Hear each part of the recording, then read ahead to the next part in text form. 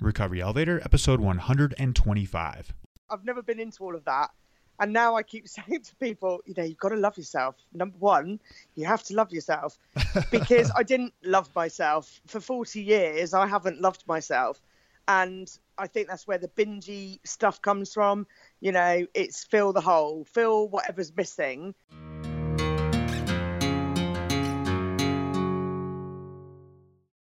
Welcome to the Recovery Elevator podcast. My name is Paul. Thank you so much for joining us. According to the Recovery Elevator sobriety tracker on my phone, I've been sober for 1,022 days. On today's podcast, we've got Dawn. She's been sober since November 27th, 2016. She's 42 years old and from the UK. Okay, let's get started. In Café Re the other day, we had a webinar which was focused on why taking action was so hard and why we put our energy and our efforts on the wrong place. That would be the results. So if you can't say it better yourself, go ahead and take a quote from a Buddhist guy or something like that.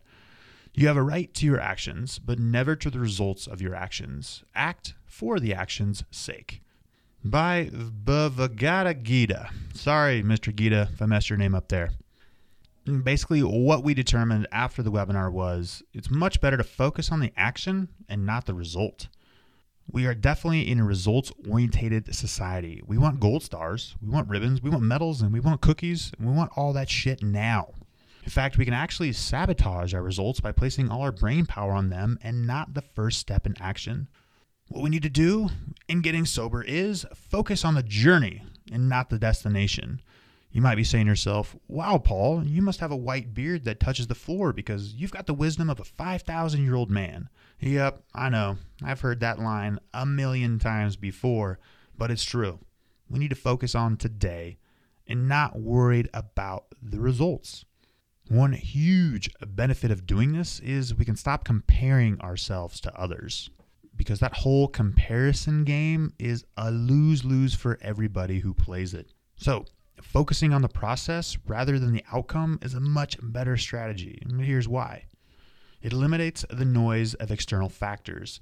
Success can follow a flawed effort, and failure can follow a flawless effort. In those cases, judging performance by outcome will reinforce the wrong techniques. You'll achieve mastery of a new skill more quickly if you can learn to detect those cases and reinforce the correct processes, whether or not they happen to lead to the desired outcome in that instance. It also encourages experimentation. When you're wholly focused on a specific desired result, you're less willing to try long shots. You're less inclined to experiment, less open to serendipity, great movie by the way, and less likely to stumble on what even better outcome than the one you were aiming for. Focusing on the action and not the results allows you to enjoy the process more. Life is lived in the present, not in the future, and happiness is a process, not a place. Focusing on process will let you engage more deeply with the present and experience it more fully, which will help you learn faster and experience life more completely. Now be careful with this one, with the word control, but if you focus on the action and not the result, it puts you in more control. You have only partial control over whether you reach a specific external goal, but you have complete control over the process you use. Whether you give your best effort is entirely within your power. Another reason why, it lets you enjoy and benefit more from whatever outcome does occur. In the long run, things rarely turn out the way we expect them to. Season 3 of 24 with Jack Bauer. If your happiness is predicted on your success, and if your success is predicted on a specific outcome, you are setting yourself up for a high likelihood of frustration and disappointment. If you instead let go of the need for any particular outcome, you increase your chances for success and contentment. I learned all this firsthand right before I hit my 2 years of sobriety. I was focusing on the result so much, the bar was set so high, that I had a near breakdown before I hit 2 years of sobriety this last September. I was focused on what should be in my bank account, what body fat percentage I should be at, that I had totally lost sight of the journey. I wasn't focusing on the day-to-day enjoyment of being sober. And when I look back at what it was like prior to September 7th, 2014, my life is so much better today than it was before. That was a shitstorm. It was like eating a shit taco every single day. And I don't want to do that anymore. It didn't taste good. No, not even a bit. So, Pablo, great advice. I'm going to focus on the action and not the result. But how can we do this? So don't pursue the rewards directly. You got to trust that they will come. This whole getting sober thing, it's a blind leap of faith. You must trust that it will be positive in the long run. Focus on the process with diligent and effortful study and let the outcome take care of itself. Maybe not focus on sobriety, but take action on not drinking. Again, wow, Paul, you're like Gandalf status right now. Another way is you can stop worrying about what others think of your performance. Next up, view each attempt as merely practice for the next attempt. That's a big one right there. A lot of times we draw the line in the sand as a definitive line, as sober or not sober, success and failure. However, the days that we don't make it, they're not days wasted. Yes, I'm a fan of continuous sobriety, hence why I mention it at the beginning of every single one of my podcasts. But I've had long bouts of sobriety before that I drank. Did I throw those times away? Is that all for waste? Absolutely not. What that was, it was great practice for where I'm at today. Another way to focus on the action and not the result is choose for yourself how to rate your performance. Rate yourself based on the effort, not the outcome. You can bring mindfulness into this process. Bring awareness to your performance, either during or immediately after it, so you can learn to identify when bad results follow good processes and vice versa. But most importantly, it's the action that has to happen. There's so much trepidation and so many roadblocks that we personally put in front of us before taking action. But you can actually practice taking action. Each time we take action, we develop that action muscle, and it gets a little easier over time. Okay, before we hear from Don, let's hear from Café Re. Before I got sober, I felt alone. It felt like I was the only one in the whole world who found it extremely difficult to stop drinking once I had started. With Café Re, I now know I'm not alone. In fact, there are so many people all around this world just like me. In Café Re, for $12 a month, I get access to a private, unsearchable Facebook group where I can connect with other like-minded individuals, meet with them face-to-face in several weekly live webinars and meetings. I can get paired with an accountability partner who has a similar sobriety date as mine. I can attend in-person meetups and attend exclusive sober trips to places like Costa Rica. If there's one thing I've learned in sobriety, it's that I can't do this alone. Go to recoveryelevator.com and use the promo code ELEVATOR for your first month free. Again, use the promo code ELEVATOR when signing up for your first month free. Don, how are you? I'm fine, thank you. How are you? I'm great. Thanks for asking, Don. Before we get any further, let's get right into this. How long have you been sober? I just got to the 6-month mark on the 27th of May. So a couple of days ago from now. Yeah, 6 months. So November 27th is your sobriety date, right? That's correct. Yeah, 2016. Congratulations on that. And give listeners a little background about yourself, maybe where you're from, what you do for a living, what do you like to do for fun, do you have a family, and things like that. Okay, I don't have a family. I'm single. I'm from Poole in Dorset in the UK. In the daytime, I work in accounts, very boring. And in the evening, I'm generally working on my blog. So that takes up quite a lot of my time. But yeah, accounts by day, creative by night. Nice. And what do you like to do for fun? It's a bit tough at the moment, actually, because I don't get lots of spare time. I love going out for dinner, smaller groups these days rather than parties. I like walking. I keep setting myself small challenges. Walking to work at the moment every day, and I've just set myself a challenge to do 10,000 steps a day for the whole of June. So yeah, that keeps me busy. Boom. Walking is rad, without a doubt. Sounds like an awesome goal for yourself. Yeah. 10,000 steps a day. Yeah, if you say it like that, 10,000 steps sounds like a hell of a lot of steps. But if you just take, wait for it, here comes the metaphor, one step at a time, you're going to be just fine. See what I did there? Yeah. Yeah, no, definitely. I see what you did. Clever. Yeah, doing this for a while now. I didn't even have to write that one on the wall before I hit record button. So I'm good on that one. Yeah, and so Don, you emailed me and you mentioned that you almost did an experiment, and then you decided to remain alcohol-free for good.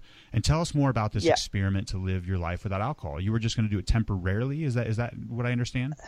Yeah, so the plan was I was going to start at midnight on New Year's Eve, so 2016 over to 2017, and I had a vision that I was going to be stood there with a glass of Prosecco in my hand, the clock behind me, and that was going to be it, and I was going to give up alcohol for a year. Unfortunately, things didn't work out quite like that because I was struck down with flu.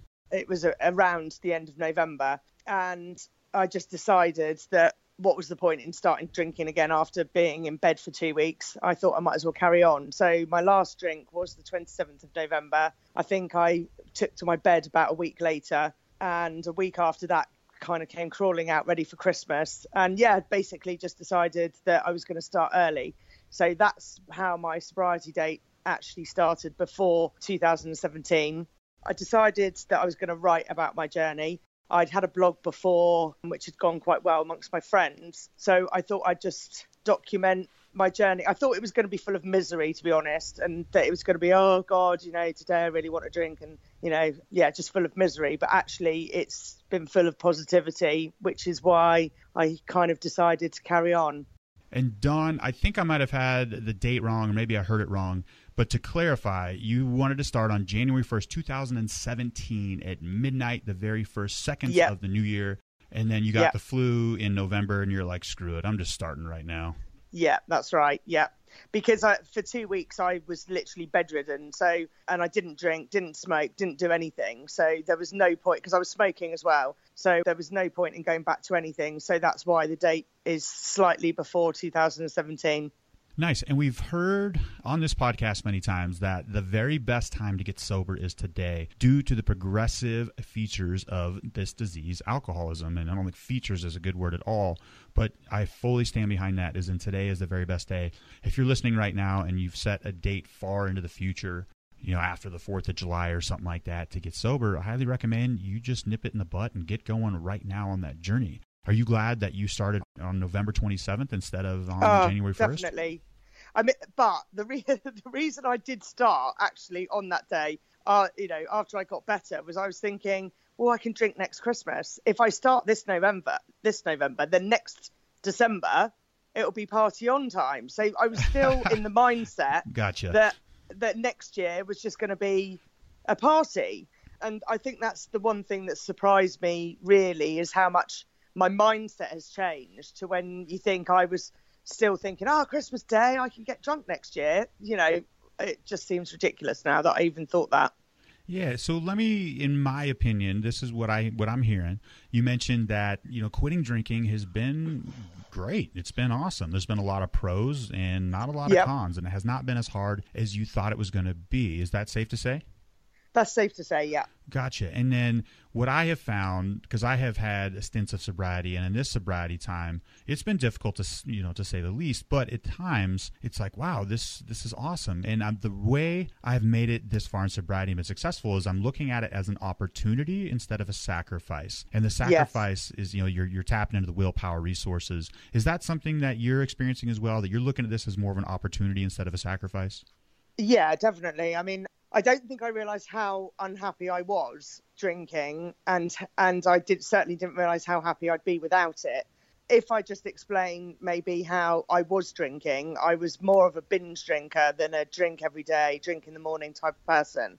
So my weekend, it'd be properly drinking from Friday to Sunday and drinking copious amounts of alcohol to the point that I was sick the next day, probably all day. So my drinking was kind of in small spates of time, but as much as physically possible. And so I don't see that as a sacrifice, giving that up, that kind of mentality. Do you know what I mean? Because it was so bingey and then purging the next day. So it was almost more like self-harm than anything else, if you like. Bingey, good word. Yeah. I love it. Yes. Yeah. And one other question. So how old are you? I forgot that in the first part. I'm 42. 42. Okay. And then, let's talk a little bit more about your drinking habits. So you said it looked bingey. And, when did you first realize that perhaps you wanted to quit drinking? Was it something that happened? I was conscious that I was drinking too much in one sitting, late nights, not remembering getting home or how I got home, that kind of dangerous drinking, really, because anything could happen on your walk home. So it was kind of in the back of my mind that I wasn't happy with the way that I drank. I'm not somebody that would, if I drove somewhere, I'd have nothing rather than have one glass of wine. Because if I had one, then I'd be thinking, oh, where shall I leave the car? Where shall I get the car from tomorrow? It wouldn't stay at one. So I could take it or leave it if I was driving the car, and then I would have none. But once I'd started, it was difficult to stop. I'm not quite sure when I decided that I was going to give the year a go. I saw an article about, it had before and after photos in, and the people just looked amazing. The people before looked very unhappy, very unhealthy, skin bad, and the after photos looked amazing. And that was the article that got me thinking, hang on a minute, this could be me. But I still don't think that I thought I looked that bad. But now I look at before and after photos, I didn't look very good. So I was obviously in a bit of a bad way and just didn't really realise it myself, I don't think.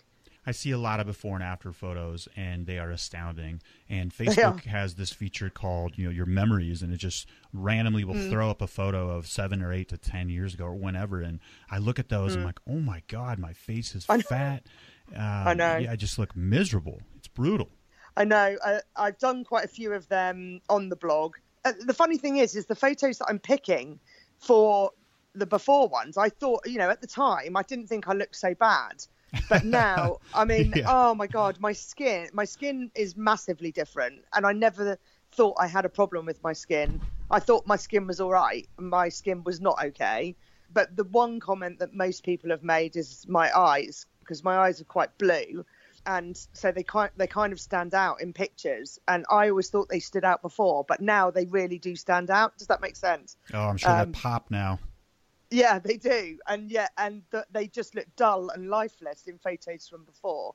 That was another part that I wanted to do with the blog, was to document it in photos. It was supposed to be full-length photos because I've lost quite a lot of weight now since I started. So it was supposed to be full-length photo on New Year's Eve and going forward. But I was so fat, I didn't want a photo taken. So unfortunately, there's not that many full-length photos to show the difference. But I think now I weighed tonight and I've lost 30.5 pounds since the 3rd of January. Wow. So, nice job. Yeah. Thank you for making that conversion to stones to pounds. We would have all been lost here. I'm lost most of the time with the conversion as well. But because I got weighed tonight, I know, 30.5. Love it. And can you tell me about a time when you started drinking and you found the off switch a little difficult to find? I know you mentioned that, you started drinking, it was just harder and harder to stop. And was that progressive for you? Did it become harder and harder to stop?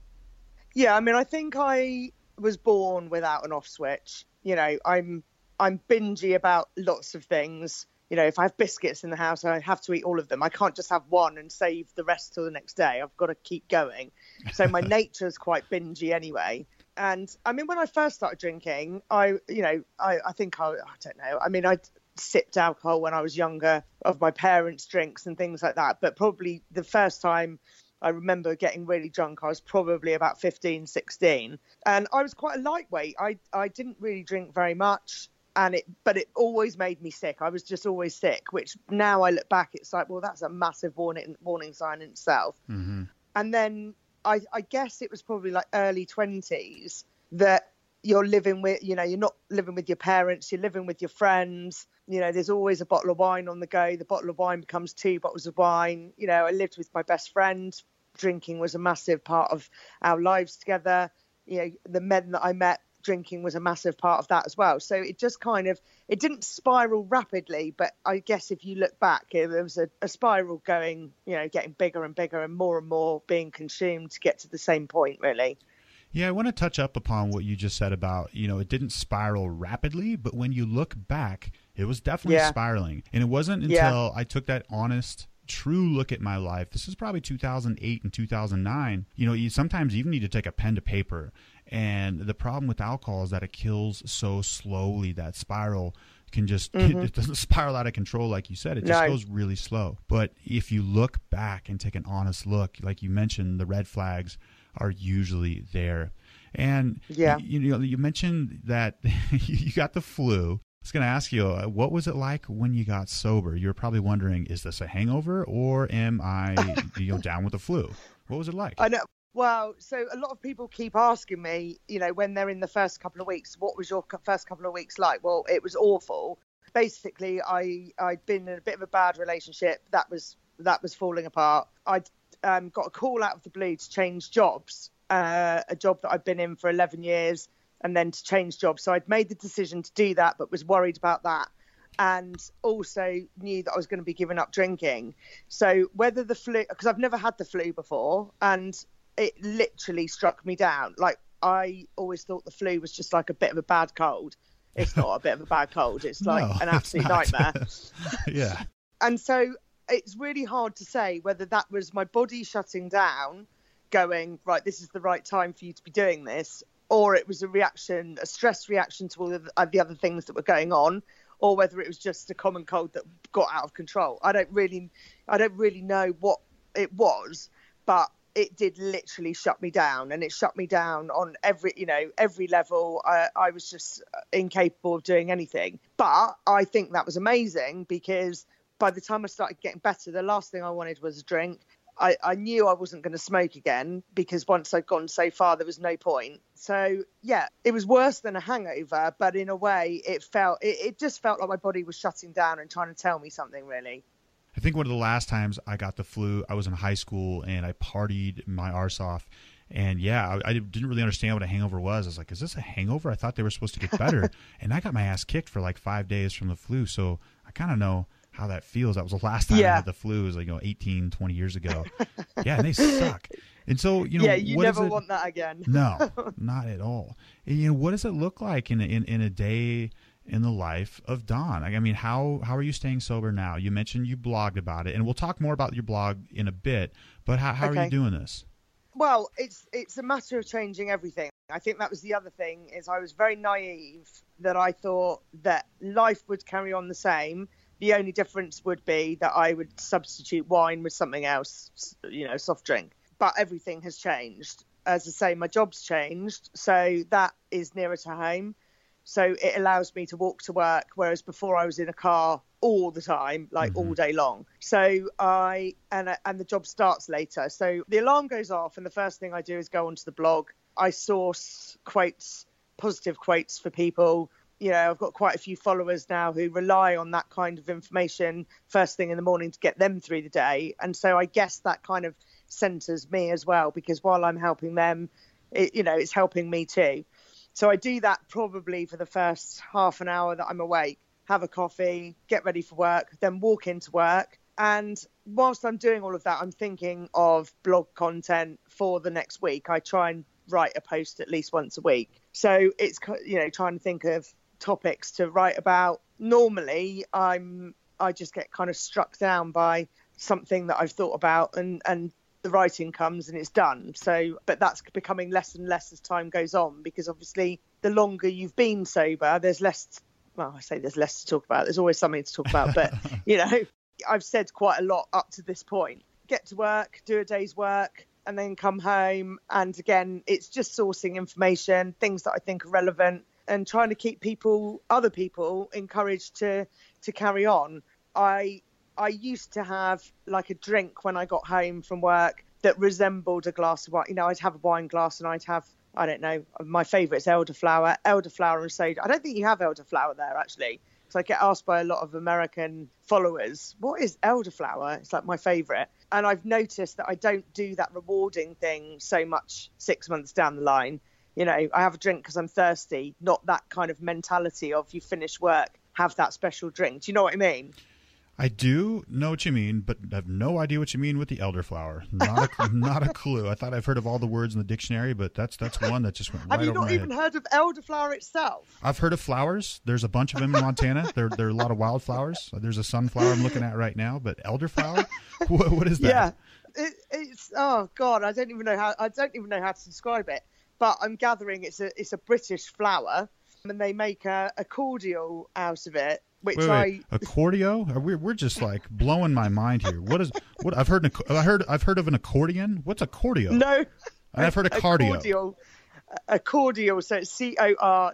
Okay, it's like somewhat more mix familiar. The drink, yeah, you mix. So you put in an inch of the drink, and then you pour soda in. So it's a bit like, I don't know what you'd have there, because you've got, it's not like a Coke or a Sprite or something like that, which That's is already all made we got, up. just those two. I know, but this is like massive. You could import this and make a lot of money. Business number 6. I got my hands full already. It sounds really cool, though. I'm actually going to Google box elderflower or something. I know there's no box in front of it. It's a company called Belvoir, Belvoir, and they've got a history of elderflower on there, so you can read that. Gotcha. I've got a history of making it to the world market and buying ginger beer, so I'll have to deviate from my norm. And that's amazing. Ginger beer is my other favorite, actually. Yeah, that stuff's solid gold. But hey, you commented on a value bomb. You said something earlier, and I just instantly wrote it down. You were like, I was a little naive that I wasn't have to change much. I just had to change everything. And there's a quote in recovery that, you don't have to change much. You just got to change everything. And is that pretty much how it went down for you? Pretty much, yeah. I think the one thing I've really struggled with, and I'm still struggling with, but I'm kind of accepting that maybe I will always struggle with it, is the social side of things. I was the party animal. If there was ever anybody who was left at the party, it was me. And it's difficult to go from that to I've got to go home before it's dark, because otherwise I'm going to freak out. And I'm not good at being at a party. I feel like I'm, I don't know, a bit of a wallflower, another flower word, but a bit of a wallflower. I find it hard to socialize without alcohol. I keep forcing myself into situations in the hope that it will get better, but I'm kind of coming to the conclusion that I'm not good with big crowds. I'm better off with 3 or 4 people around a dinner table. I'm fine. And I don't mind if they drink. They can drink as much as they like. That doesn't bother me. It's just I haven't got the confidence that I had. And so that is where life has massively changed, because I'm not going out as much. I'm not staying out till 2 o'clock in the morning. I'm not that person anymore. And I've kind of come to terms with the fact that I won't ever be that person again. I did a post on this in Café Re, which is our private community for Recovery Elevator, about limitations. And you're right. It does get a little bit easier the further you go into sobriety, but I've got limitations. I used to close the bars and the clubs down, but I'm not going to be doing that as much anymore. But at the end of the day, for example, this last weekend I went to Minnesota with 12 people. There was only 2 sober people on the trip, and at the end, it was a total wash. Like, I didn't stay up till 4 a.m., but I was up at 8, and the other people slept till like 2 in the afternoon at times. I mean, that's the max. Yeah. But at the end, it's kind of a wash. But I understand there are some limitations of just what I can do as a human being, and I think that's going to get easier for you. I'm going to shift gears a little bit right now, Dawn, but what have you learned most about yourself in this last 6 months of sobriety? I think it is, I've never really believed in all this loving yourself business and the inner you. I'm always is that like a slogan you've heard? You're just like, I'm not going to do it. You got to love yourself, whatever. No, I've never been into all of that. And now I keep saying to people, you've got to love yourself. Number one, you have to love yourself, because I didn't love myself. For 40 years, I haven't loved myself. And I think that's where the bingy stuff comes from. It's fill the hole, fill whatever's missing. I'm still not there as to what is missing, but I've realised that I'm not the person that I thought I was. I'm nicer than I thought I was. I've got a lot of love to give and a lot of, I don't know what the word is, through the blog, I'm helping a lot of people, which in my previous job, it was, I wasn't really helping people, and I didn't think I could, because the job didn't, oh God, I can't get my words out, but I've learned that I can help people, and that actually there's something inside me which quite enjoys doing it. And I didn't realize that before. So yeah, it's just being confident in myself, I guess, rather than what other people think of me. It's about what I think about myself, and nobody else really matters. Great Metallica song. But there's another thing you said there that I want to ask upon. You mentioned, I'm not quite there figuring out what's not there. Did I hear you right? Can you comment a little bit more about that? I think it makes sense. I think everybody feels that the reason you drink is because there's something fundamentally wrong, whether it's something that happened to you or something that's wrong with you or something you're missing or lacking or something you didn't get. And, you know, becoming sober makes you think a lot as to why did I get like that? What is it about myself that I'm trying to drown? Why am I being, you know, so self-damaging? Why am I doing that? And I keep searching, and I don't think that, you know, I had a great childhood. I didn't want for anything. Nothing majorly bad, touch wood, has happened to me, you know, all of this stuff. So it's kind of like, it's just accepting that maybe that's just the way that it was, rather than blaming it on something. Maybe that is just the way that it is. I am just a bingy person that likes binging, and that's got to stop because it's not doing me any good. Does that make sense? It does. It does. And I want to ask you another question. So I've fully subscribed to the void pedagogy of things, you know, that thinking. But yeah, how do you feel about, you know, perhaps alcohol is just an extremely addictive substance that when somebody has the genetic makeup, that they'll eventually become addicted to it, and perhaps there is no void? Yeah, I mean, for me, whether it's the substance that's addictive for me or whether it's the feeling, because for me, I wasn't, you know, some people talk about, you know, drinking to go numb. I didn't go numb with it. It made me really emotional. I was the crier. You know, everything came out. I'd be crying. People would say, "What are you crying about?" I was like, "Don't have a clue, but I'm just crying." You know, yeah. So for me, it was like it gave me an emotional release, even worse than normal because I'm particularly over emotional anyway. But I was just like, you know, oh God, woe is me, and crying. So not that I was addicted to feeling like that, but immediately before crying, I'd feel pretty amazing. Probably for a window of about 15 minutes, you know, there'd be a moment there that was really good, which is why you drink. And then you go over the top and then you're just miserable. So whether it's the substance that I was addicted to, I think really it was more the way that it made me feel in that 15 minutes before the crying started. Yeah, you know, I'm not trying to convince you of either way or not, you know, but when I think back on my childhood, I skinned my knee when I was 6 on a BMX bike, and I didn't even need a Band-Aid, you know. It's just like, yeah. I was a white kid who grew up in a privileged household, and I had everything that I needed, and maybe I just became addicted to a very addictive substance called alcohol, given my genetic makeup, but I don't know. I've paid a lot of money to therapists who've helped me try to uncover what I'm trying to fill the void with, but yeah. You know, it could be that simple for me, and it's different for everybody.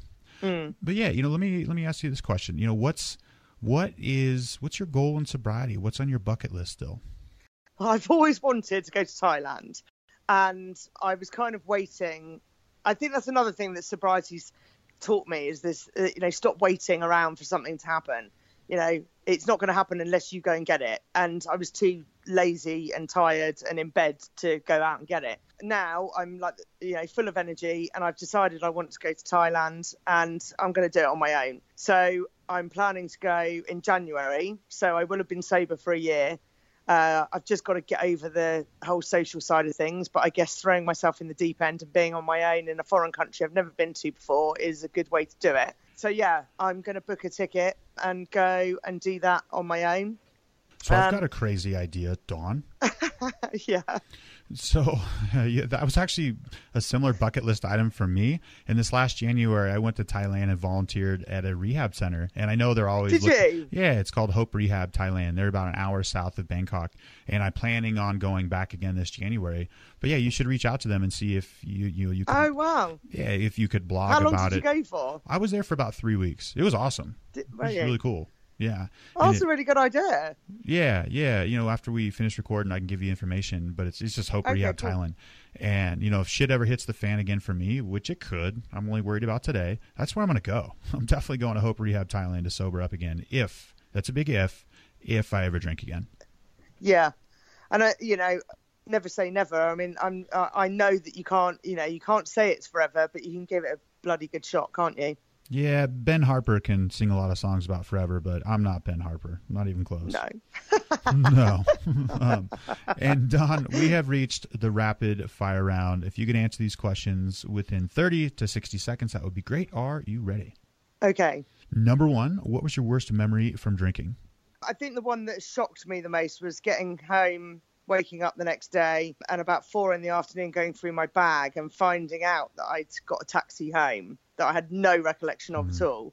I had the taxi card with the taxi number on and just no recollection at all. And I think that was a moment that you kind of think, maybe things need to change. Sure. And did you ever have an aha moment indicating that you perhaps couldn't control your drinking? Many. I was a drunk texter. So the next day I would be waking up. Sometimes I couldn't even touch my phone because I knew that I would have been in touch with some people, but I had no idea who I would have phoned or texted and what I would have said. So yeah, they were my worst moments really, is working out who I'd contacted the night before. And Don, what's your plan in sobriety moving forward? I've got lots of ideas in the pipeline, maybe some kind of event, obviously keep the blog going. Hopefully it will continue in the future, you know, beyond just being sober, maybe just a sober lifestyle kind of blog. Yeah, something like that. Maybe the rehab centre in January. You never know. There you go. And what's your favorite resource in recovery?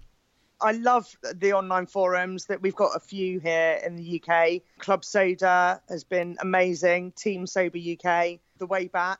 Yeah, basically those, and listening to podcasts, which is something I never did before, but I'm starting to listen to podcasts more than I do to music. I just think it's amazing learning about other people's journeys and hearing where they started and where they are now. And Don, in regards to sobriety, what's the best advice you've ever received? As I said, I think earlier, is breaking it down into chunks. I think if you say I'm going to give up alcohol forever, it's just so massive that it freaks you out. I think the best thing to do is go for each day at a time, as we all know, up to 30 days, then 60 days, 90 days, and then move forward from there.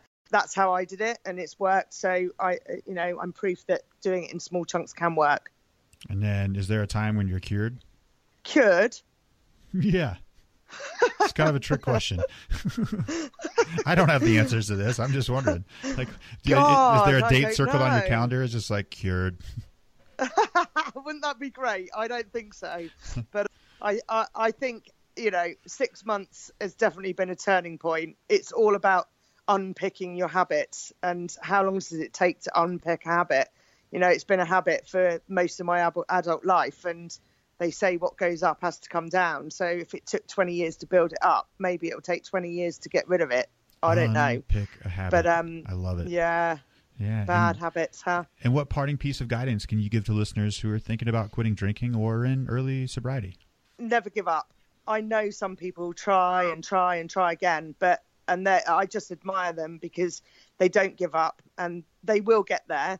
Not everybody is lucky enough to decide to do it and it's successful. And I definitely recommend writing about it. Write everything down. Write down how you're feeling and listen to as much information and read self-help books. Honestly, I just literally flooded my mind. That's what I did, was flood my mind full of sobriety and that keeps you on the straight and narrow. Yeah, what's the blog? It's called Sober Fish, but how do we find it? So it's on Facebook. It's called The Sober Fish Story. And it's also, my website is www.soberfish.co.uk. .co.uk. I Yeah. love it. And before we depart, Dawn, give listeners your own customized "you might be an alcoholic" gift line. If you find yourself questioning that you might be an alcoholic, then you probably are. Yeah, sometimes it's just that simple. And Dawn, thank you so much for joining us on the Recovery Elevator podcast. It's been my pleasure speaking with you. You're welcome. Thank you for having me. Thank you. Now, we are well over 30 minutes into this podcast, and there's been something that has not been said yet. I'm going to give you a couple seconds to think about it. That's been AA. Yeah. In the interview with Dawn, she didn't mention the word AA, which is totally fine. This podcast has nothing to do with AA. But towards the end of the interview, I looked down at my notes, and then I realized, it's like, wow, there has been no mention of Alcoholics Anonymous, the infamous 12-step program. The reason why I bring this up is that a lot of people, in fact, the majority of people, and I've even done a podcast episode about this. I think it was titled something like How Many of Us Get Sober, or The Majority of Us Get Sober. I think it was in the 60s, 70s, or 80s. Yeah, I just narrowed it down to about 40 hours worth of recordings. Sorry, I couldn't be more direct. But the majority of people get sober without AA. Before I got sober, I thought it was AA or bust. I thought that was my only option. But the majority of people don't use a 12-step program to get sober. So if you're listening to this right now and you've got a love-hate relationship, a love-love relationship, or a hate-hate relationship with AA, that's totally fine. You don't have to go through the rooms of the 12 steps recovery process to get sober. Okay, recovery elevator. We took the elevator down. You got to take the stairs back up. We can do this.